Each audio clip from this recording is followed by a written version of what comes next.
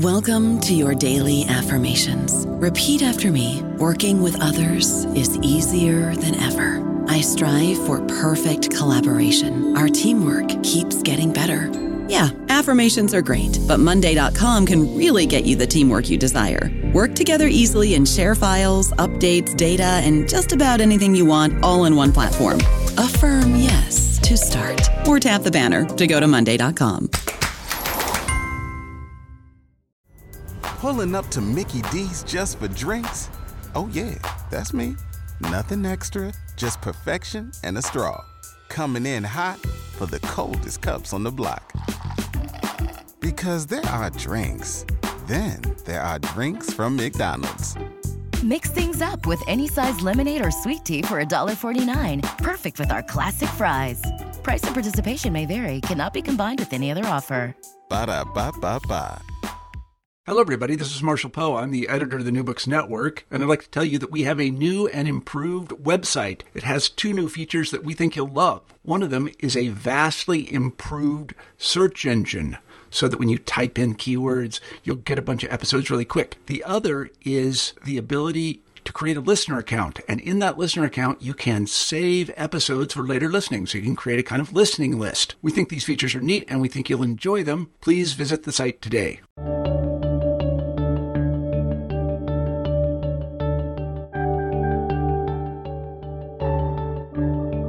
Hello, everybody, and welcome back to the New Books Network. I'm Marshall Poe, the editor-in-chief of the network, and today I'm very happy to say that we will be talking to Tom Carhart about his terrific book, The Golden Fleece, High-Risk Adventure at West Point.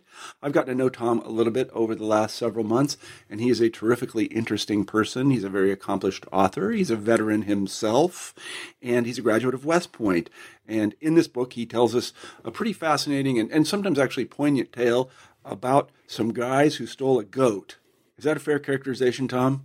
Yeah, but the goat was, the metaphor is important. Well, the goat was the mascot. It's not just a goat. Nope. The highly protected golden and horns painted gold and blue in stripes and kept in a special pen and the most protected situation in the U.S. Navy. Right. This is the most highly guarded thing the Navy had. And well, yeah. I mean, the highest security installation is the Severna Park Naval Security Station in Maryland, across the river from Annapolis, and it's 2 concentric 10-foot anchor fences with barbed wire gates guarded by Marines 24/7, and we had to get past those 2 fences in order to get to where the goat was kept, and that was behind the main Shore Patrol guard post and covering the inner gate. Mm-hmm. And you did it. You got the goat. But before we go there, you got the goat. Before we go there, could you tell us a little bit about yourself? Well, I graduated from West Point in '66. Got shot up in Vietnam. Got out. Went to law school for free. Got a degree from the University of Michigan. I was the editor of a tax journal, European Taxation, in Amsterdam. Then I worked for the Rand Corporation in Santa Monica, California. Then I went back to Europe and worked for the Archibald Law Firm, representing multinational corporations in front of the European Economic Community, which is the predecessor to the European Union. I came home because of a death in the family, was a small-town lawyer in Amherst, Massachusetts for a year, and then got Potomac fever and moved to Washington and worked for the government. Actually, I got married, and we moved to Washington, and we lived there 25 years. 17 of those I worked for the government. The other I was working for what they call Beltway bandits, outside corporations that do contractual work for the government. Mm-hmm. And about 10 years ago, I moved to Massachusetts with my wife and son, and I'm happy to be ensconced in Western Mass right now. Happier than a clam. Good. Well, you missed one important thing. I don't know if it's important. You consider it important. Maybe you don't. At some point, you picked up a PhD from Princeton. Yeah, I did. That was sort of, I caught up in the 90s and went back to graduate school, and I got a PhD in American and military history from Princeton. Now, actually, I had a couple of books published by then, and, I've loved writing more than anything, but I'm not an educated writer. I was an engineer at West Point. So this has all been catch as catch can. I've read we read one Shakespeare play at West Point. Guess which one? Julius Caesar. Mm-hmm. Yeah. Right. So whatever else I've read of Shakespeare or anything else, I've had to do on my own. And I've been very lucky. I've been able to have a number of, well, actually, this is my 9th military history book, though this is a farce. The others are straight military history that'll put you to sleep unless you're interested in one aspect of the Civil War and so on. But this book is just a farce. This is fun to live and fun to write, and just a delight. It's the kind of thing you jump in the air and click your heels together laughing all the time. Right. Because we really pulled something off that was extraordinary. Yeah, it was extraordinary. I think. And, well, this leads right into my next question. Why did you write this book?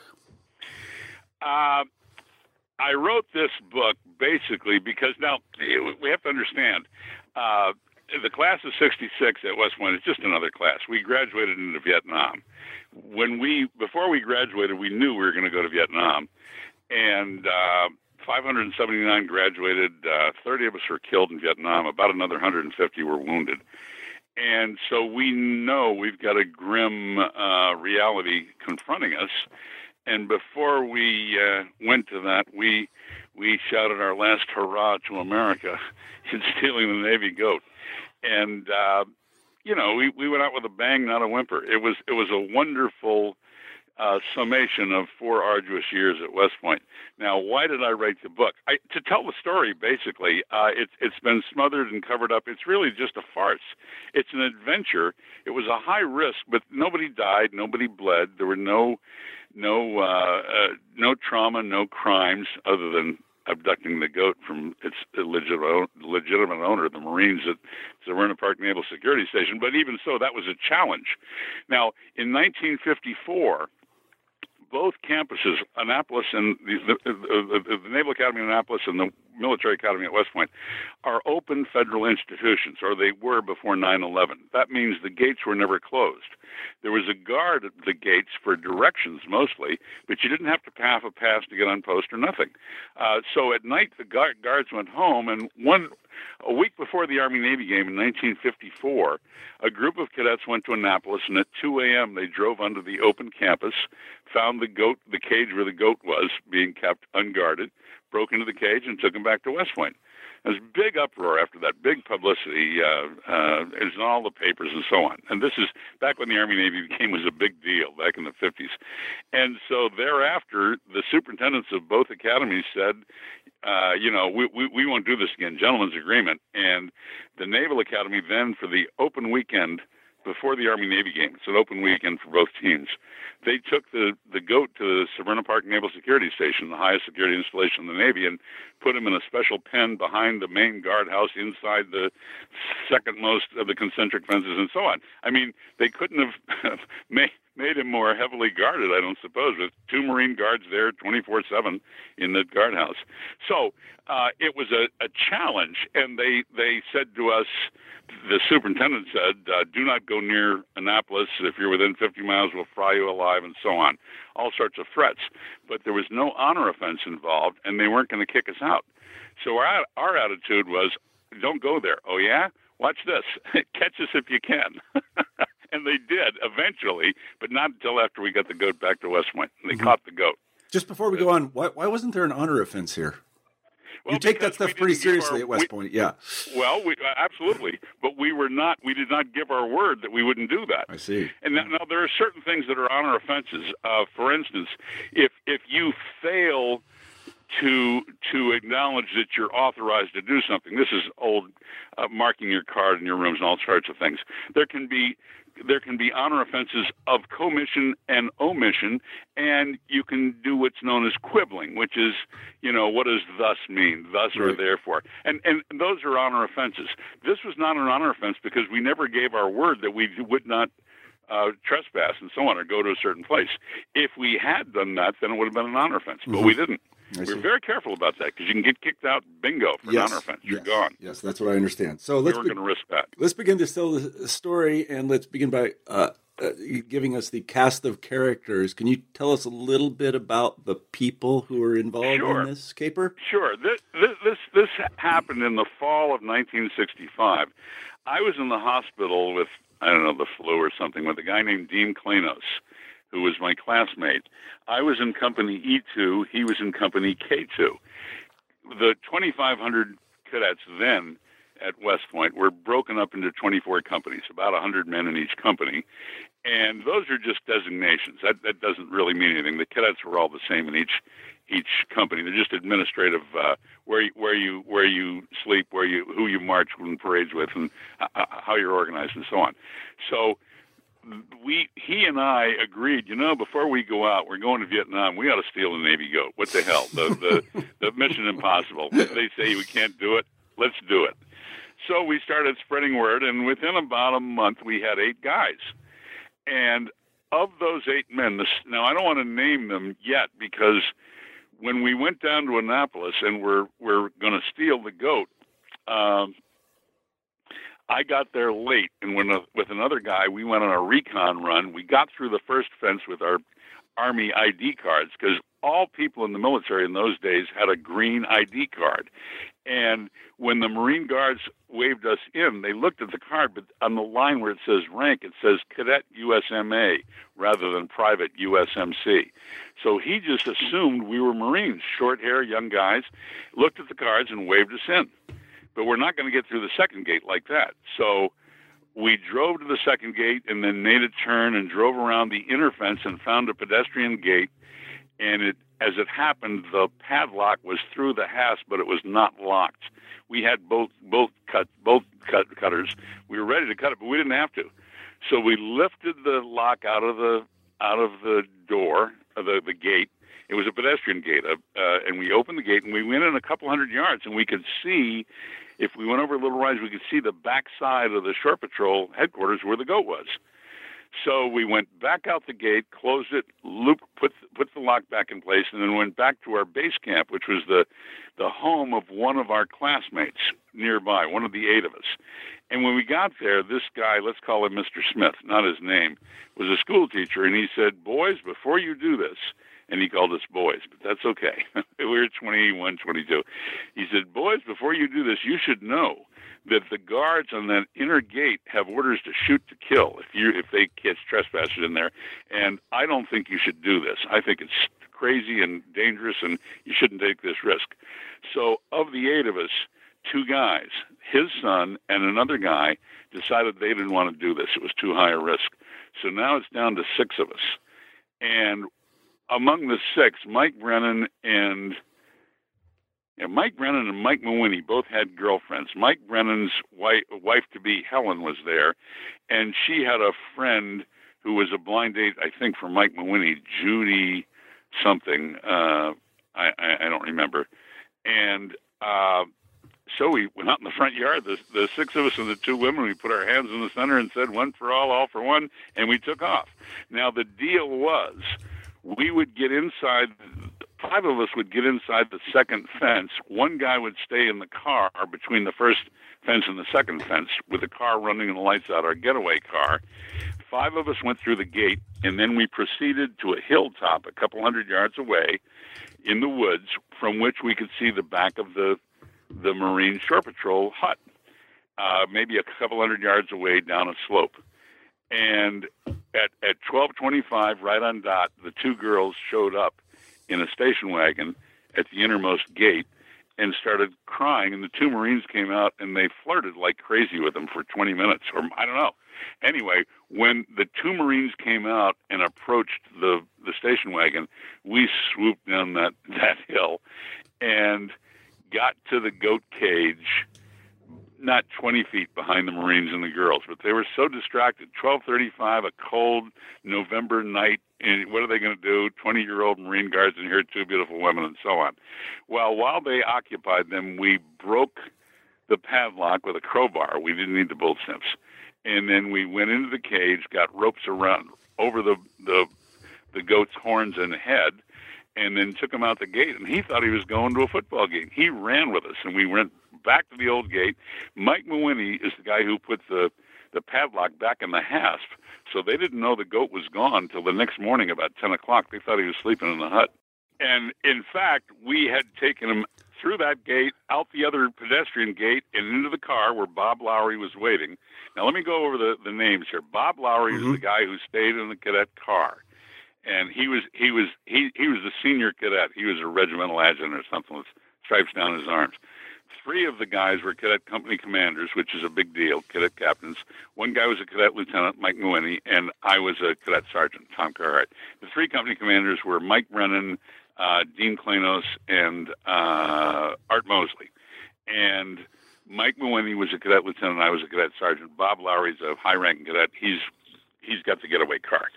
So we got on the highway. We went back to our base camp, and the goat, meanwhile, had dumped his alimentary canal. How do I politely say this? All over the inside of the car, and so what we decided is 2 guys will ride with the goat, and the rest of us will be in the station wagon behind us with the girls, with the larger crew. So we started north, and the next morning about 6 a.m. or 7, we're on the New York State Thruway about an hour west, 20 minutes west of West Point, and we're heading north, and the goat car is out in front. We're going to Eagle Mills, New York, where my grandmother has a farm, and we're going to take the goat there. They're ready for it. It's about an hour from north of West Point, outside of Troy, New York. So as we're driving north, the station wagon threw a rod. It exploded and ground to a halt and pulled over to the side of the road, blowing the horn, and the goat car in front of us just kept going. But they don't know where to go. So 2 of us, Art Mosley and I, hitchhiked, got out of the car, went across some pastures, hitchhiked back to West Point, walked around the barracks, and found a guy, John Ford, who had a girlfriend there with a car.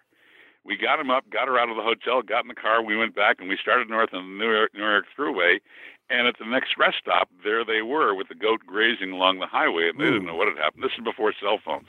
They had no idea where we were. So we picked them up, took them up to Grandma's farm, put the goat in the barn, and came back to West Point. Now, over the next several days, there was a big uproar because what we did is we were able to, this is before Xerox or anything else. We went down to the West Point band building down below the plane, and they had a mimeograph machine.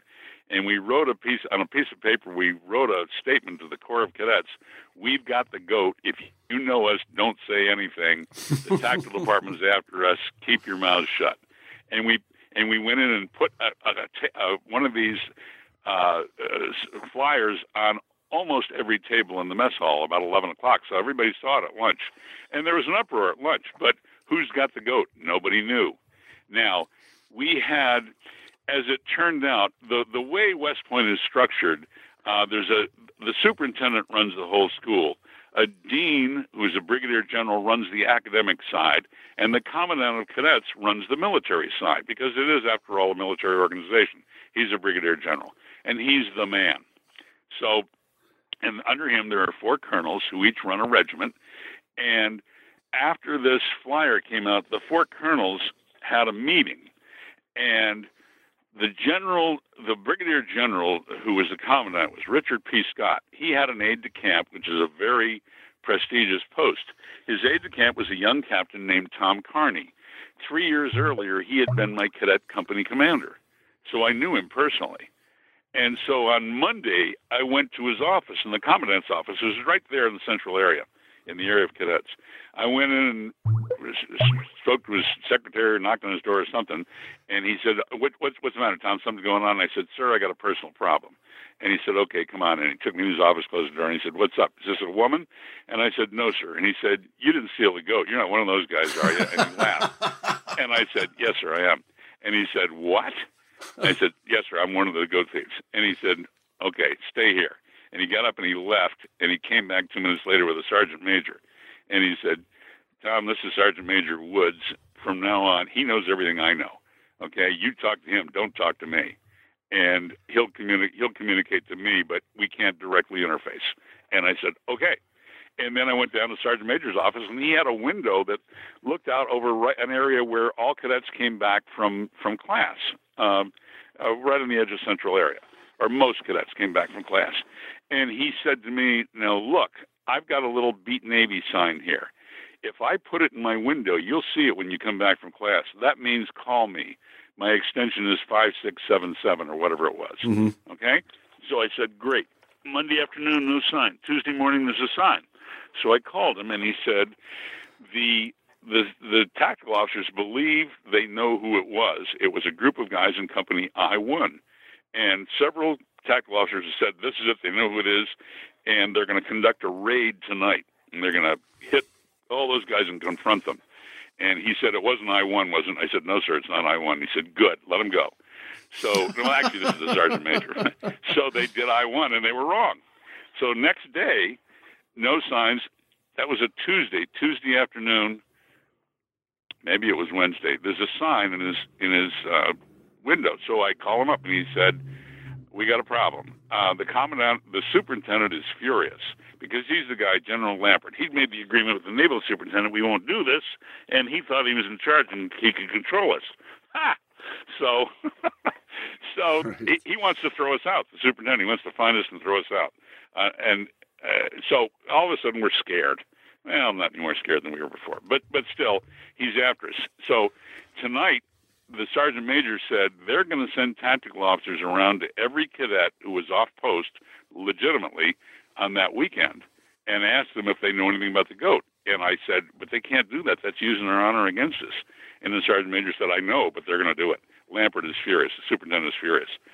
So I said, I guess that means we better get the goat back. When you say using your honor against them, what does that mean exactly? That means they're going to say, do you know anything about the Navy goat? Mm-hmm. And if you answer yes or no, if you lie, that's an honor offense, and you're gone. They'll throw you out. You'll be thrown out. Well, we so strongly believed in this. This is something we absorbed, and you wouldn't do that because you know you'd have to turn yourself in for honor and you'd be gone. You just don't. Cadets didn't lie. I know this sounds strange, but cadets routinely, and as a matter of course, there were no petty thieves or pickpockets it was a very important concept of personal honor. We trusted and believed in each other completely. So if an officer said to me, do you know anything about the Navy goat? I would either not answer or I'd have to say, yes, sir. Because if I say no, sir, that's a lie. Mm-hmm. You understand? I see, yes. So, they're going to use your honor against you. They're going to learn because cadets aren't going to lie to them. Mm-hmm. And they're going to come to us and they're going to ask us. So we better get the goat. Right. So we decided, okay, we'll get the goat. Now, I told you there were 4 colonels who were in charge of the regiments. And the colonels were all generals in waiting. Okay, they're all going to get promoted to general after this. That was the way it was at the time. There was a Colonel Mertens, Colonel Morris, who later became the Chief of Engineers, 3-star, Colonel Hamlin, who became a 2-star, and I don't remember the other one. Anyway, Colonel Hamlin had been in Washington on business, and the other 3 regimental commanders had met and agreed they're going to confront everybody. So it's complicated. You have to understand the way the area of barracks is constructed, but it's like an old castle. And you would leave or enter the castle primarily through what's known as sally ports, which are openings in the wall through which, in castle days, horsemen would ride out, sally forth to attack the surrounding enemy, and so on. But anyway, so we were walking through the sally port in North area, the Cow Sally Port, where you used to have grades posted. And it's 20 feet wide, 20 feet high, an arched entry through a wall, maybe 50 feet long, goes through the barracks. And we're walking through that's lit, the 6 of us, when suddenly we hear, you men, halt, a strong voice. And so we automatically locked our heels and halt. And we're wearing civilian clothes. And it's after TAP, so we're illegal. We're not allowed to wear civilian clothes. But we're walking out of the area of barracks wearing civilian clothes. And we get this, you men, halt, and a guy comes up to our side and walks around us, and it's Colonel Hamlin. And he's wearing civilian clothes, too, because he just got back from Washington. But he's wearing a suit. And he walks around us, he looks us up and down, and then he stops in front of us and he said, what do you men think you're doing? Now, Bob Lowry was the senior cadet, as a cadet regimental adjutant. And he said, he just automatically, and the senior cadet always answers when a group is asked by an officer. And so he, without a thought, said, sir, we're going to Eagle Mills, New York to get the Navy goat and bring him back to West Point. And there was a silence, and Colonel Hamlin took another step or two, looked us up and down, and then he said, as you were, and walked away. This is a future 2-star general intimidated by a bunch of cadets. Yeah. Yeah. It was very cool. So we went and got the goat, and we brought him back. And at 5 a.m., about 5 a.m., now we took him to the mule barn. There's a barn where the mules are kept, which is guarded. People live in there and everything else, like a house. And that's where the veterinarian had his office. And Colonel Slinky, or Captain Slinky, had coached us on how to get the goat, and he was going to hide the goat for us in his personal bathroom in the mule barn. So until we going to give it to the football team at noon. So we took it in there at 5 a.m. It got taken, and we went back down to the Corps of Cadets, got dressed, and went to class, even though we hadn't slept all night. And at mid-period, about 10 o'clock, we learned from the sergeant major that they'd got the goat.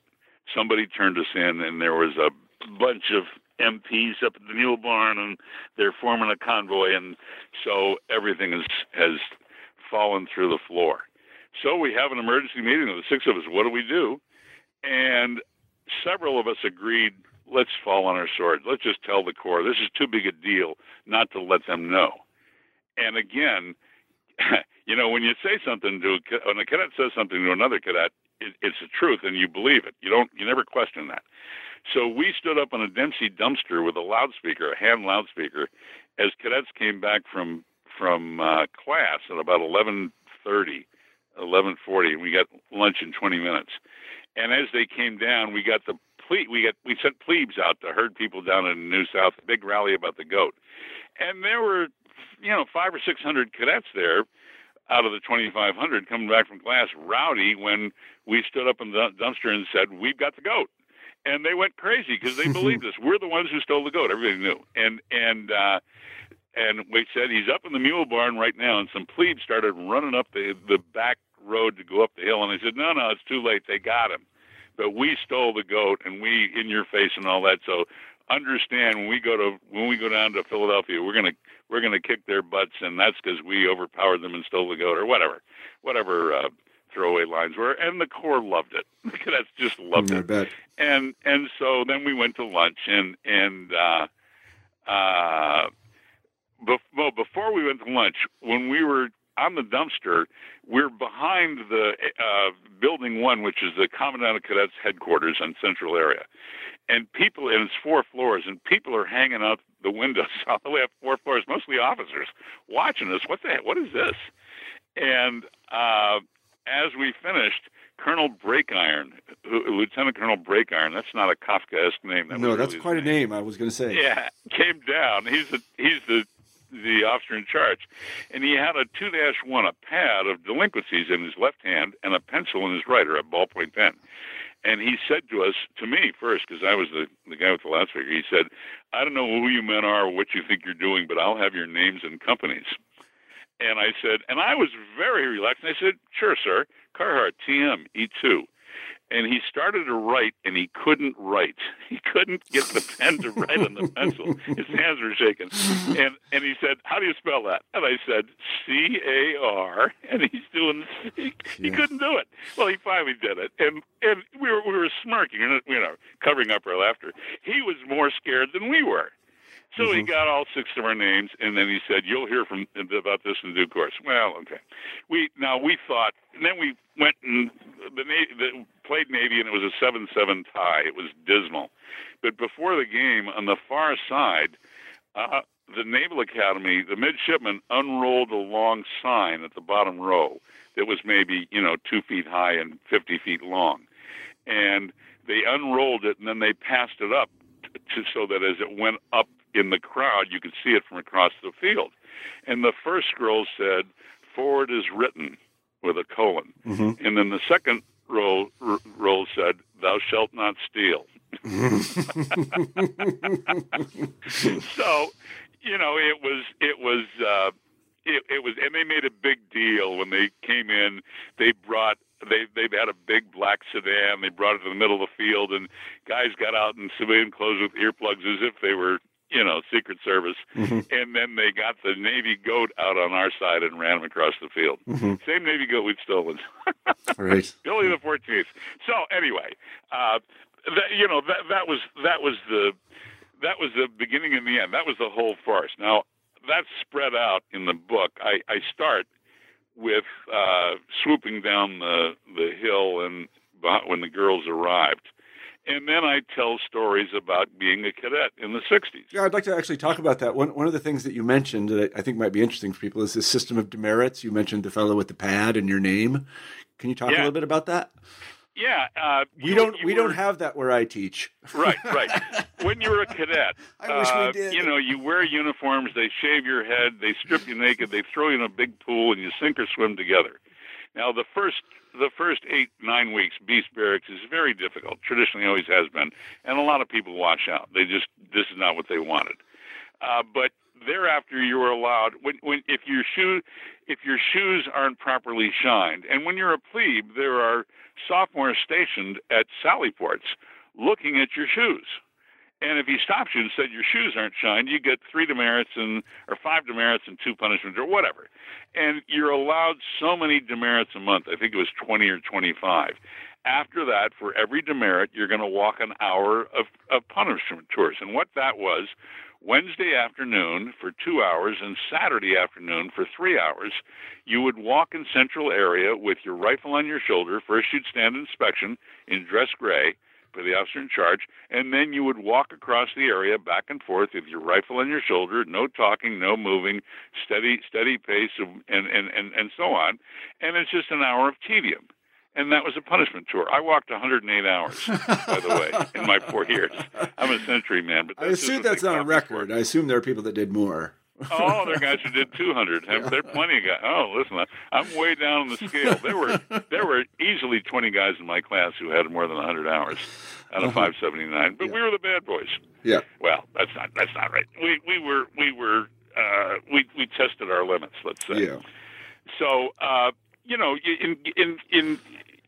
what would happen if you do something big and rotten and against the rules, like have a bottle of whiskey in your room, smuggle it, and you get caught? The standard punishment is going to be 22 demerits, 44 punishment tours, and 2 months special confinement, which means you have to be in your room unless you're out on official business. You don't get any free time to do anything. Of course, we didn't have precious little free time anyway. That meant Saturday and Sunday sitting in your room. That was not fun. We didn't have TVs, nothing. So, it was pretty grim. So we're going to get if we get caught, we know they're not going to kick us out, but they're going to give us a lot of demerits and a lot of punishment tours. And that's okay, because we're graduating in June, and they had already allowed us to choose our branch of duty and our first assignment. Now, I'd chosen infantry, and I was going to the 101st in Vietnam after 4 months troop duty, as were 3 of the other 6 of us. They made you do a minimum of 4 months troop duty before you went to Vietnam. But this was at a time when the war was still new. Yeah. We were young, and there's always a cohort out of every generation that wants to fight. And it's not so much that we wanted to fight, but we were trained professional soldiers. And if anybody should go, it's us. Yeah. Okay? Yeah. And we were, frankly, eager. Now, we didn't know the full drama and turmoil of war yet. We would learn that. But, as young, innocent men, that's what we wanted to do. We'd chosen to go to West Point. Now our country calls, and we're here. So that was a very common attitude among us. It was sort of a grim reality that awaited us. So before we go off to war, let's steal a Navy goat. Well, let me come back to that grim reality. And also, I must say, that you do want to practice your craft, whatever your craft is, and if it's being a soldier, you want to do it to show that you can do it. That makes perfect sense to me. Yeah. Watch me. Right, exactly. So, what sort of punishment did they give you for stealing the goat? Well, we expected. What happened is, eventually, we heard that we would have a special commandant's board that would also be a general court-martial, a special general court-martial. Now, that's because we were active duty in the military as cadets, and court-martial doesn't mean they're going to put us in jail or anything. It's the way the thing is structured. So the special court, which they organized, consisted of 4 colonels. The 2 regimental commanders who did not command us personally, that is, Colonel Hamlin was one of our regimental commanders. I forget who the other one was. So the other 2 regimental commanders, Colonel Morris and Colonel Mertens, I think, were on the board, and then 2 other colonels. and we thought nothing happened before Christmas. We got called in December 7th or something, and we reported to this board. We walked in one by one. We went by cadet rank. So Bob Lowry went first, regimental adjutant. Then the three company commanders, Mike Brennan, Dean Klanos, and Art Mosley. Then the lieutenant, Mike Mooney. Then the only sergeant, Tom Carhart. And we reported in. And the colonel said, "All right, men, we're not sure how to handle this. So what we're going to do, we'd like you to tell us the whole story, but you can choose not to. We can't force you to. However, we've been assigned to assess the situation and to recommend punishment to the commandant. And depending on what you tell us, that'll change our recommendation. We'd like you to tell us everything, but you don't have to. Now, we want you men to talk among yourselves. There's 6 of us, and when you decide what to do, you tell Jerry here, and Jerry here was some Major Hankins, who outranks us by 10 years. Mm-hmm. You tell Jerry here, and he'll come down and get us, and we'll come back, and we'll listen to you." And so they left, and Jerry's outside the door, and so we said, "What are we going to do?" And we all said, "Hell, let's tell him. What do we got to lose?" So we agreed, but then I became the spokesman. So even though I reported in last, when they came back, I was the guy in the middle I drew a map on a piece of paper, and I had a pointer, and I had the mic, I was the guy. So they came in and sat down, and I told them the whole thing. And as I'm telling them the story, you see, Jack Morris, I remember, he just buried his head in his face in his hands. He just couldn't stop laughing. And they're smothering, they're trying to smother their laughter, but they're all West Point graduates. And this is the sort of thing that's as much storied. It's almost a fable. Let's steal the Navy goat. Nobody ever did. Well, they did in 54 with no guards. And now suddenly we've gone through the most, highest security installation in the Navy, got the goat, got him away, and they never knew till the next morning. I mean, it was really quite a coup. So when they finally finished, we were dismissed, and they said, "Okay, you'll hear from the commandant in due course." A week later, we went and reported individually to the commandant of cadets, General Richard P. Scott. And now the superintendent wants to throw us out, understand. He's the commandant's boss. But the commandant did not throw us out. He called us in individually, and he spoke to us. I was the last to go. And it was just very brief. He said some very complimentary things. I'm not gonna belabor that, but he said, "You'll do very well in the Army. I'd be proud to have you serve under me." And he said something else that's very complimentary to West Pointers. He said, "Well done," which is an important term to West Pointers. It comes from an important thematic song and so on. Anyway, so what he did, he said, "But I have to punish you." And so he removed our first-class privileges for 2 months, which is basically nothing, like a slap on the wrist. And so we rejoiced, and we walked away, and it was a wonderful feeling of elation that can't be matched, I believe.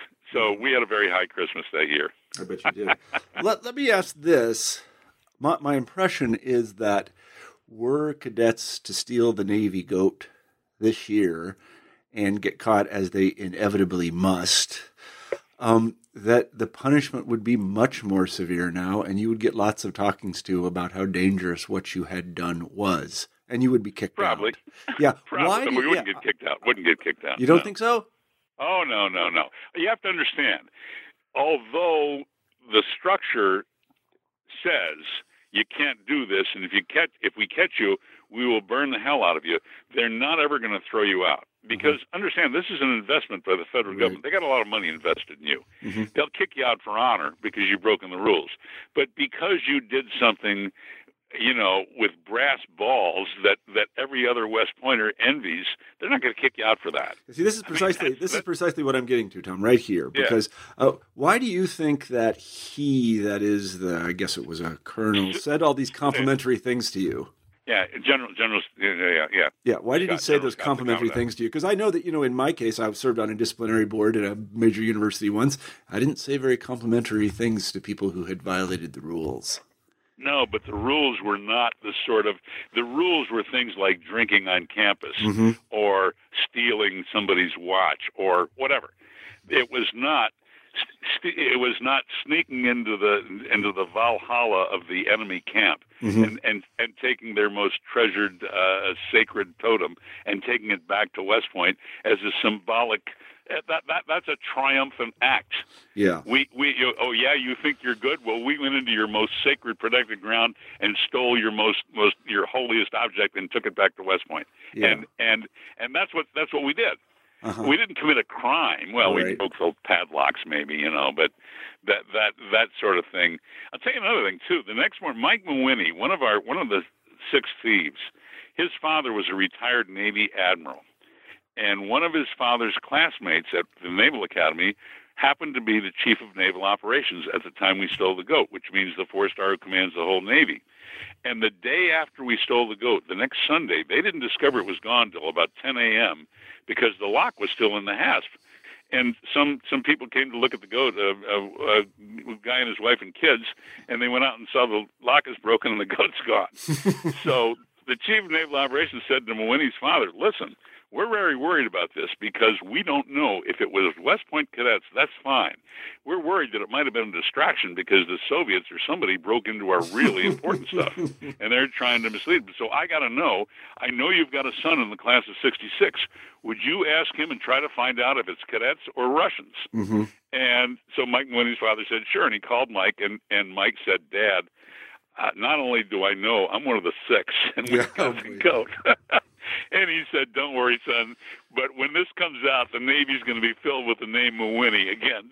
So that was kind of a farcical act. Yeah, but the reason I'm pursuing this line is that, I don't know, my impression is that things have changed a little bit in the sense that these sorts of hijinks, evidence as they are in the military context of sort of bravery and gumption and all these things, are not. We don't really have much stomach for them anymore. I could be wrong about that. I don't know. I mean, apparently I am. I don't know because I have my own perspective. I suspect you're right.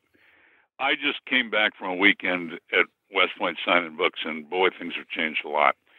Things are very, very tight and by the rules, and the rules say this and all that. And I don't mean so much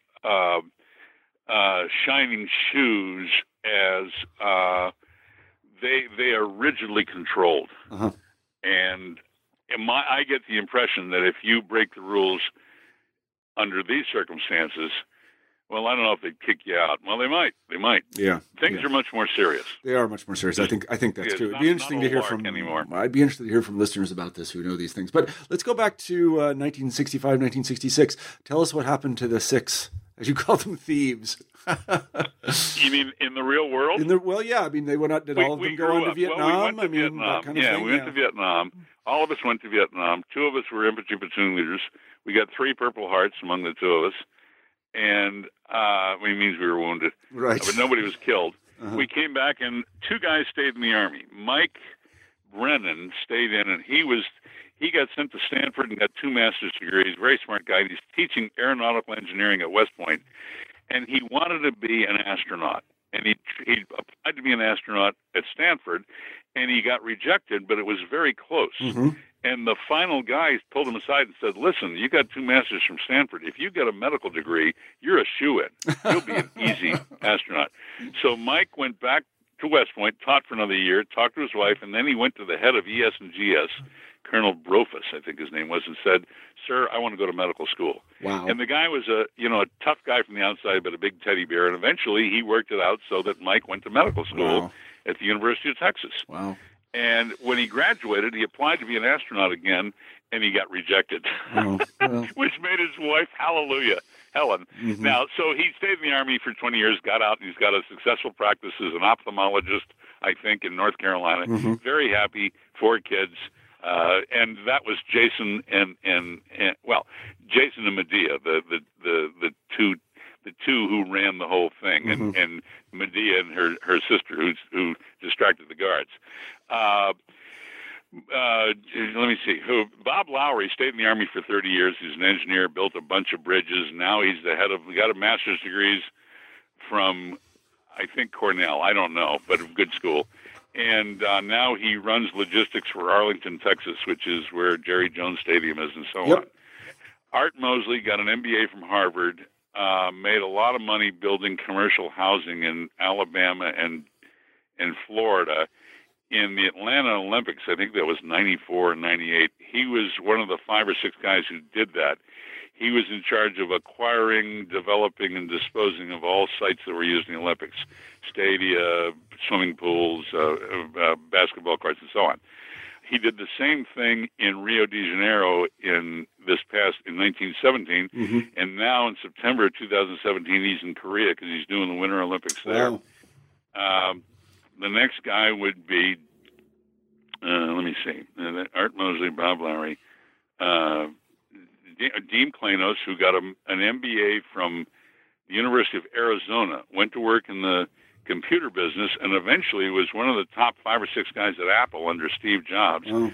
Steve Jobs called him in and detailed him to take a team off post or off campus, off site, and find a way for Apple to sell business machines instead of toys.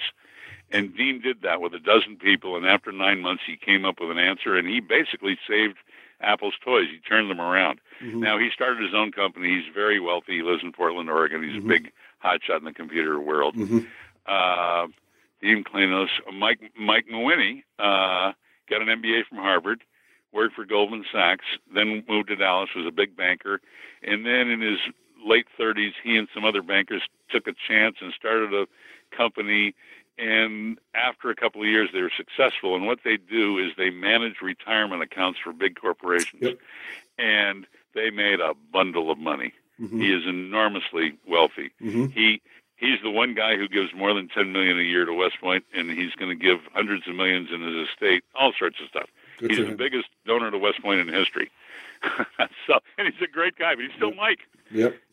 And so these guys have all done very well. Yeah, I mean, this is part of the reason I asked this question is that, we kind of have the stereotype, you get it from films mostly and books, about the damaged Vietnam vet. Now, of course, people that graduate from West Point are slightly different. They're already an elite. But it seems to me you guys did pretty well.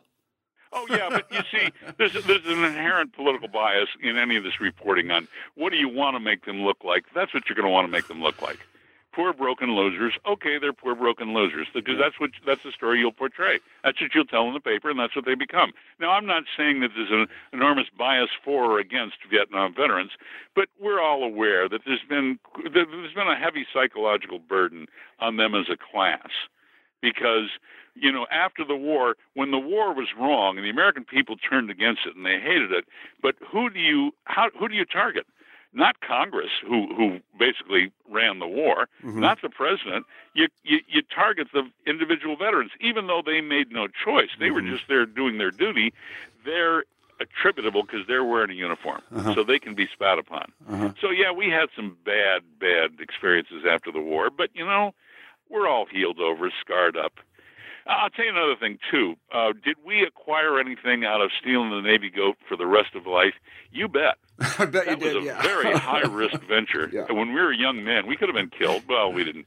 You could have been. You could have been. I think you could have. We could have been. We could have been shot, like that guy said, Right. But we were so young, we didn't recognize our own mortality. They'll never get me. They'll get somebody else. Right. And that's the way you feel in war, too. I mean, you don't worry about that. Oh, they only wounded me. They didn't kill me. No, I mean, that's all. This is all rationalization. So, we were basically, West Point cadets are a self-selected group, and out of that group, we had 8 self-selected, out of which 2 backed out when they realized they might get shot. Right. So it was not a dumb thing. Of 6. Sorry? I said it's not a dumb thing to think that you might get shot. No, it was a smart thing to do. I think so. Thing to do, but we were. We're wild-eyed cadets. What are they going to do? Sure. We're going to Vietnam anyway. Right. Sure.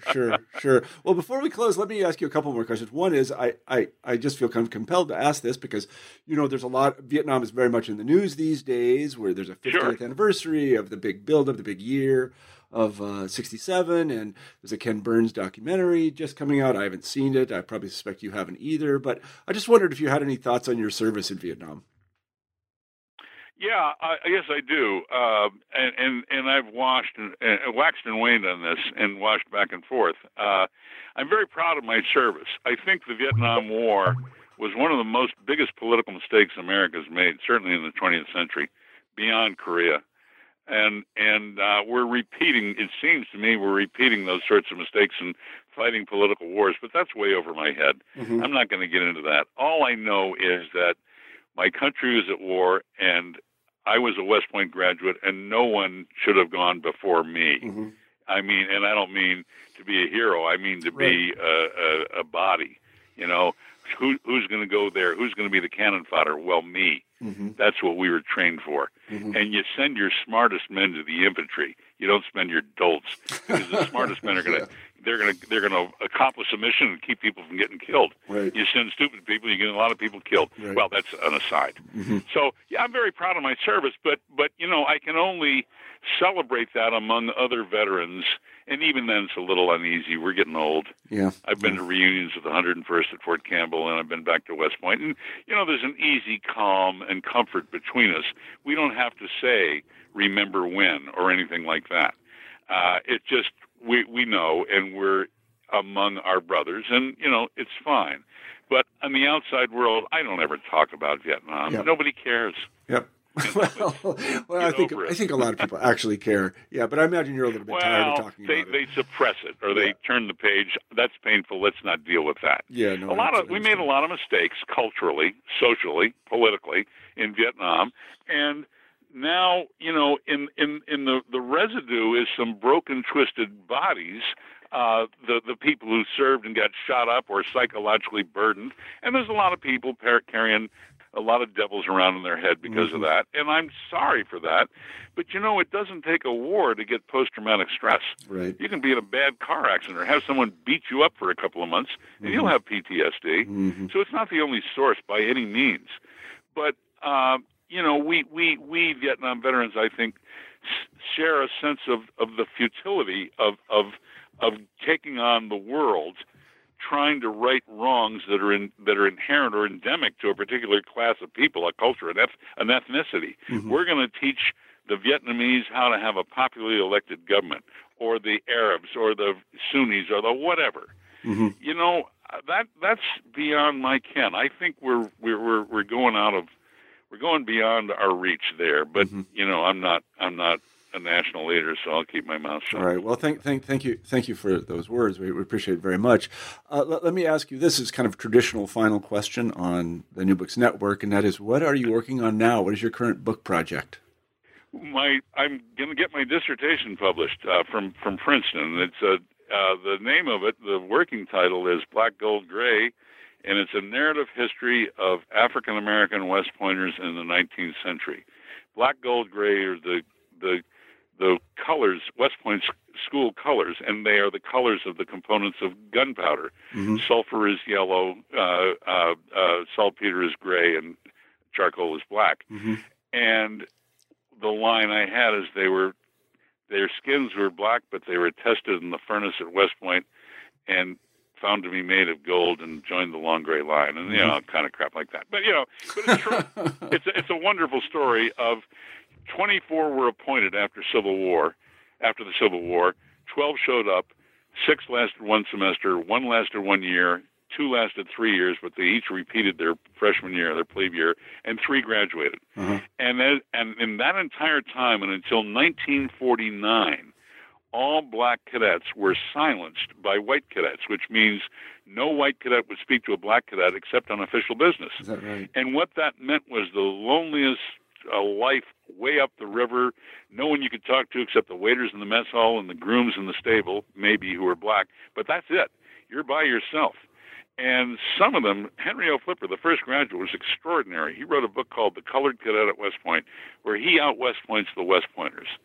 And it's a sad history of what happened to West Pointers in the 19th century, because Flipper got run out of the Army on trumped-up charges, and those who followed him, that did not happen. And eventually Colonel Young, who graduated in 1894, I think, or 96, ended up commanding a battalion of a squadron. A unit. Let's say it was a squadron of cavalry, where the soldiers were black but the officers were white. In the night, we had 2 all-black infantry and 2 all-black cavalry regiments after the Civil War. The 9th and 10th infantry and the cavalry and the 20th and 21st and 22nd infantry. Anyway, they were all black and officered by white men. So technically, he commanded white soldiers when they went into Mexico pursuing Pancho Villa with Pershing in 1911 or 12, I think it was. So yes, we had a white a black officer commanding white officers. Mm-hmm. That was the first instance of that. And then we had the whole. There's another 20 or 30 years of the where racism set in hard, the black codes and the Klan and so on.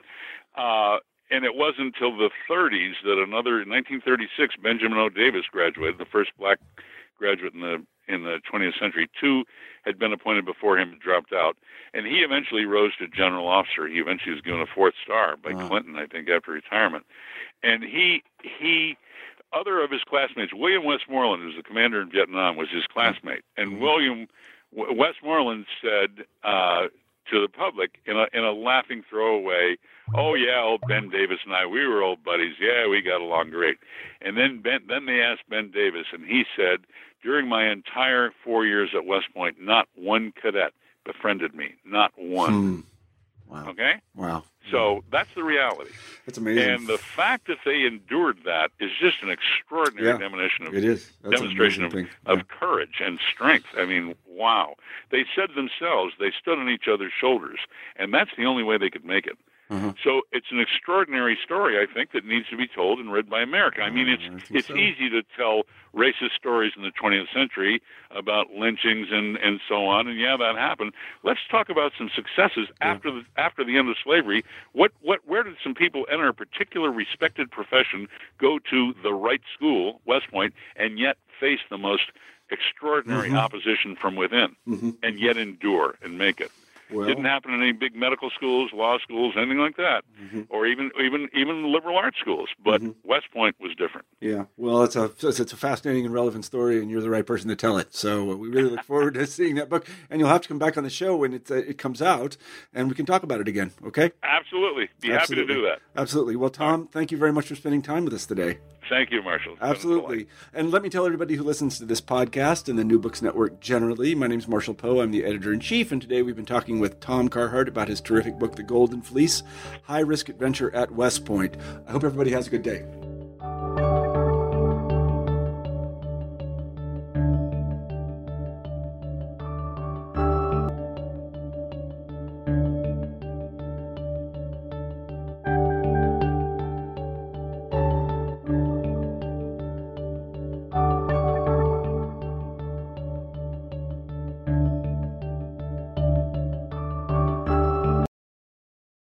With the Lucky Land Slots, you can get lucky just about anywhere.